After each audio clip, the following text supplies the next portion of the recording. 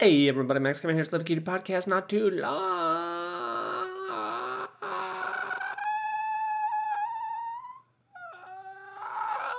Anyway, that was to make the not true fans turn the thing off already. You gotta put a little warning in the first 10 seconds there. A little test for the true believers, the true fans. If you're not a true fan, then you won't listen to an super annoying 10 seconds at the very beginning of the podcast. That'll probably hurt your ears if you're wearing those noise-canceling headphones with the volume up. Just like, oh, God, what is this noise? Oh, my God, why do I even subscribe to this? Oh, God. Anyway, it's been a little while since last made my podcast. I've been contemplating. I've been contemplating my comedy career, my podcast career, I mean, what's the point, really? What's the point, really? I think, my podcast listeners over the years, I guess I'm on year 4, year 5. I don't even, what day is this? Anyway, my listeners have dwindled over the years, so, I mean, what's the point, really, I don't think I'll ever be a successful comedian, especially living here in Japan, My dreams have been destroyed. Reality destroyed them. Reality destroyed them, Dad. Mostly the coronavirus and the whole entire world's hysterical reaction to the coronavirus destroyed all my dreams and my life savings and my job and everything about my life. But, now it's gone forever, so, fucking China virus. Anyway, it's been I just really haven't been motivated to do podcasts recently. It's like, I don't know how about I do? What's the point? What's the point of living? Anyway, big news. I got a dog recently. Got a little shit machine. It's basically what it is. It's like you pay a bunch. It's like, what do we? Hey, little kids, you want a dog? Oh, yeah, what is it? What? It's like if you never actually knew what a dog was, you're explaining it to someone for the first time. They're like, what's a dog? I've never heard of that. It's like, well, it's this thing. You first you pay someone a bunch of money to take it, and then you have to pay a bunch of money to maintain it. And it's like, oh, wow, okay, so you pay a bunch of money, and it must be something really good, right? It makes you feel really like a drug or something. Makes you feel, it's like, no, really, all it does is shit everywhere. It just shits on the floor everywhere, and you have to clean up its shit and piss. And that's like, what? You pay money for that? Yep, you pay money to clean up shit and piss. That's basically what a little dog is, So me and my lady friend we've been thinking about getting a dog for a little while here, and we were looking at some other ones, We're looking at this French bulldog, French bulldog looked pretty cute, looked pretty fat. It was a good little fat boy, We sent those people a email, and they're like, well, there's a bunch of families with kids that already applied, so we're not gonna consider you. Like, all right, well, fuck you too. I didn't want your stupid dog anyway. Look how fat it is, Then there was this like white little terrier mix thing. Looked pretty good, Looked like a little cutie, And I thought that'd be good, because I think terrier's pretty smart, It's good, But that one, they wanted both of us to get like an allergy test and shit, and that cost like $400, and it's like, I don't know if we want to spend $2,000 getting this dog, So then we also had this little, there's this little one-eyed pug. It's only got one eye, I guess the breeder didn't want it, because it was born with one eye. It's like, well, can't sell this one. Let's just put it in a cage, So I guess we decided on that one because no one else wanted it, And the other dogs were like 1 and 2 years old, and this one-eyed pug was only 6 months old, still a little puppy pup, which I kind of thought was a bad idea because I didn't really want to train it, I kind of like the older dogs because they're already at least like 1 or 2 years old, they already grown out of their puppy phase, and they could be housebroken. They could know maybe a few tricks or whatever. But anyway, so we had to we took a little train. 2-hour ride to train ride up to Saitama, where I used to live. We get up there and go to a little animal shelter there. You know? Go inside. They got all the dogs on display. All the dogs on display. He's, you know, and a little one-eyed pug. He's running around his cage like, you know, and there's some poop in his cage. You know, he's running around his cage, stepping on his poop, you know, getting his poop everywhere, getting poop on his feet, getting poop everywhere. You know, that was a little foreshadowing. Because that's what he likes to do. He likes to poop and then step in his poop and then get the poop everywhere. I think that's his favorite hobby, basically, is just to spread his poop all over the floor. And yeah, anyway, the lady at the animal shelter there, like she didn't have any arms, or she had some arms, but they were like T-Rex arms. You know, she had like T-Rex arms. I don't know. I guess she had some birth defect or something. But the whole time I was just trying to not to stare at her arms, you know, and but that's all I was doing was basically staring at her arms, you know, because one of her arms had no thumb. It had like 4 fingers but no thumb. There was like a little stub on her wrist where her thumb was supposed to develop, but it never came out, you know. And then her right hand, it did have a thumb, but it only had 3 fingers, you know. So I guess total she had 7 fingers and no elbows, like. And I mean, that was pretty neat. I don't think I've ever seen that before. Yeah. So anyway, you know, she takes care of the animals, I guess. You know, the whole time I was thinking, I was like, man, I wonder if this girl's ever had a boyfriend. That's basically what I was thinking. You know, I'm guessing not, and that's why she decided to take care of animals. Yeah. Anyway, so we finally get the guy. We get the guy. You know, we put him in a little cage. You know, we take him back home. Take him on the train. You know, he's all right, sitting in his little box. He doesn't care. And yeah, first night, you know, he's sleeping in his little cage, doing all right. You know. And then yeah, second day, we he poops 4 times in the morning, and like in a 3-hour period in the morning, he pooped 4 times. And with like no warning at all, you know. Usually like dogs just like sniff the ground and stuff, you know, and like walk around, you know. He was just like sitting there looking at us, and then he just goes, "Oh, I think I'll just take a shit right here." And I'm like, "Oh God," you know. Then we throw him outside and we clean up that poop, you know. We clean up that poop and then we bring him back inside, and like 10 minutes later, he just shits again. He's like, "Oh, you thought I was done? Here's another one."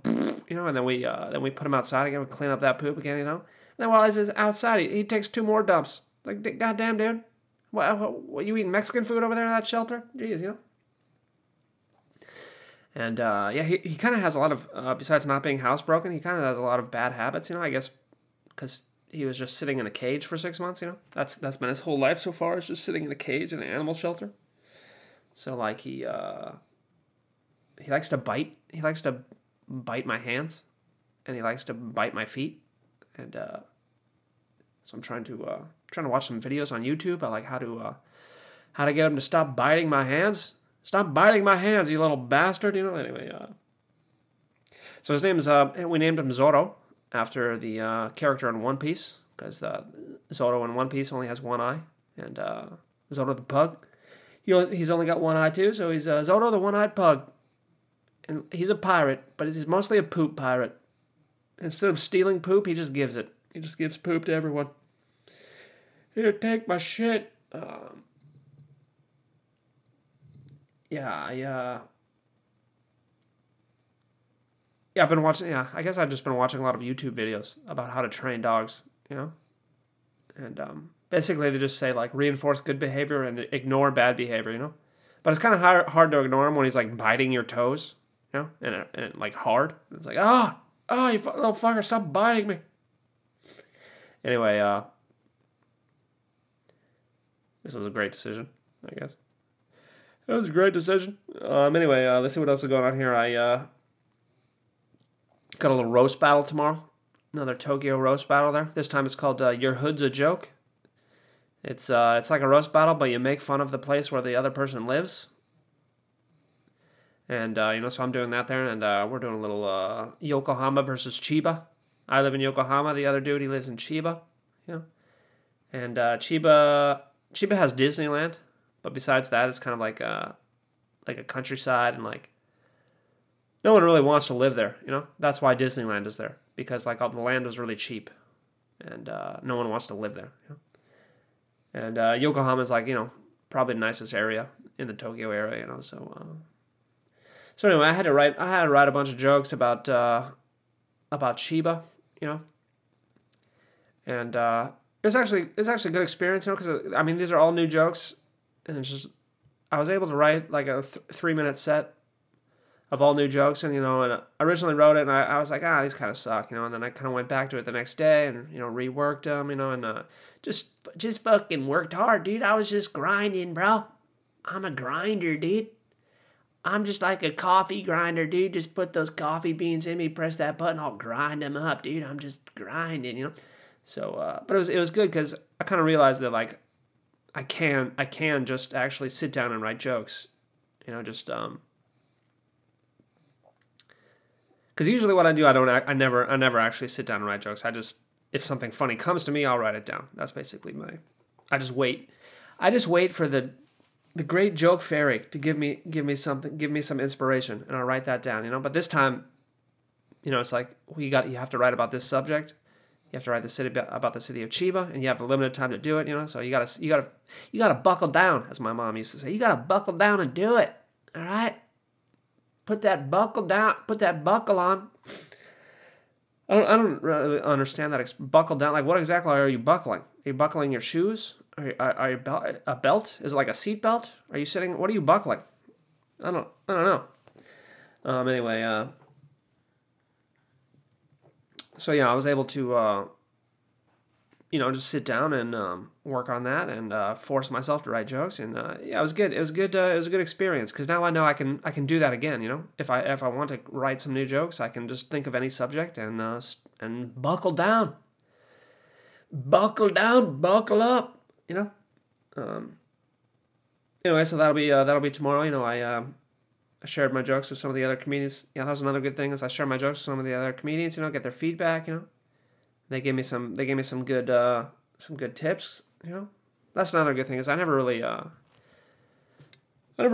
ask the other comedians for any advice about my jokes that aren't really working or anything, you know, and I should probably do that some more, you know. But these roast battle things, you know, they're just one and done, you know. So like, I think a lot of comedians, when they write their sets, you know, they want it to be only them, you know. They want it to be completely original from them, you know. No outside help really, except for Chris Rock. He's known for asking for help a lot, you know. So anyway, so I think a lot of comedians are hesitant to ask about tips for their sets because then, you know, they didn't think of it, and that's kind of the whole point, you know, is thinking of it yourself, you know. So but anyway, these roast battle things, you know, it's not part of your set. It's just one and done, you know. You throw away the jokes after the set, so there's no point in really like honing them, or you know. So it's good. It's a good idea to ask for advice from the other comedians, you know. So anyway, I asked some advice from the other comedians, got some good tips, got some good jokes, you know. So and I'm not sure if the other dude actually asked people for help. He might just be writing them by himself. So my set might be better. Hallelujah, all depends. Hallelujah, we'll find out. Hallelujah, bandu. Yeah. Anyway, besides that, I haven't really been doing any comedy at all because at the Tokyo Comedy Bar there, you know, they're making people sign up like a week in advance, and it's like, oh god, I don't know how. I mean, basically, I decide if I'm gonna go like 10 minutes before the train leaves. I'd be like, all right, do I want to actually go tonight? Or do I want to just sit around and get fucking fat, you know? And so like to decide like a week in advance, just like, oh god, oh man, I don't know how I'm gonna be feeling that day, you know. So I haven't really signed up for any. I did sign up for some next week though, you know. So I don't know if I'll actually get them to, you know. I don't know. I just don't understand why you know. I did talk to the owner about this, and I did talk to him. I told him, I'm just like, don't do 4-minute sets because most new comedians don't have a minute. They don't even have 30 seconds. They don't have one joke. You know, most new people do not have one joke. It's just when you listen to them do their set. It's like sucking on sweaty, hairy Armenian balls, as I've said many times. So time goes by very slowly, and so you got to limit them to 3 minutes, and they sent us this email, and like the reason why they did the signups is because like too many people were coming to the open mics, and I was just thinking like too many people, that's not a problem, all right? You're a business, right? Don't you want you want more people, right? That's the whole point, is to get as many people in that bar as possible, right?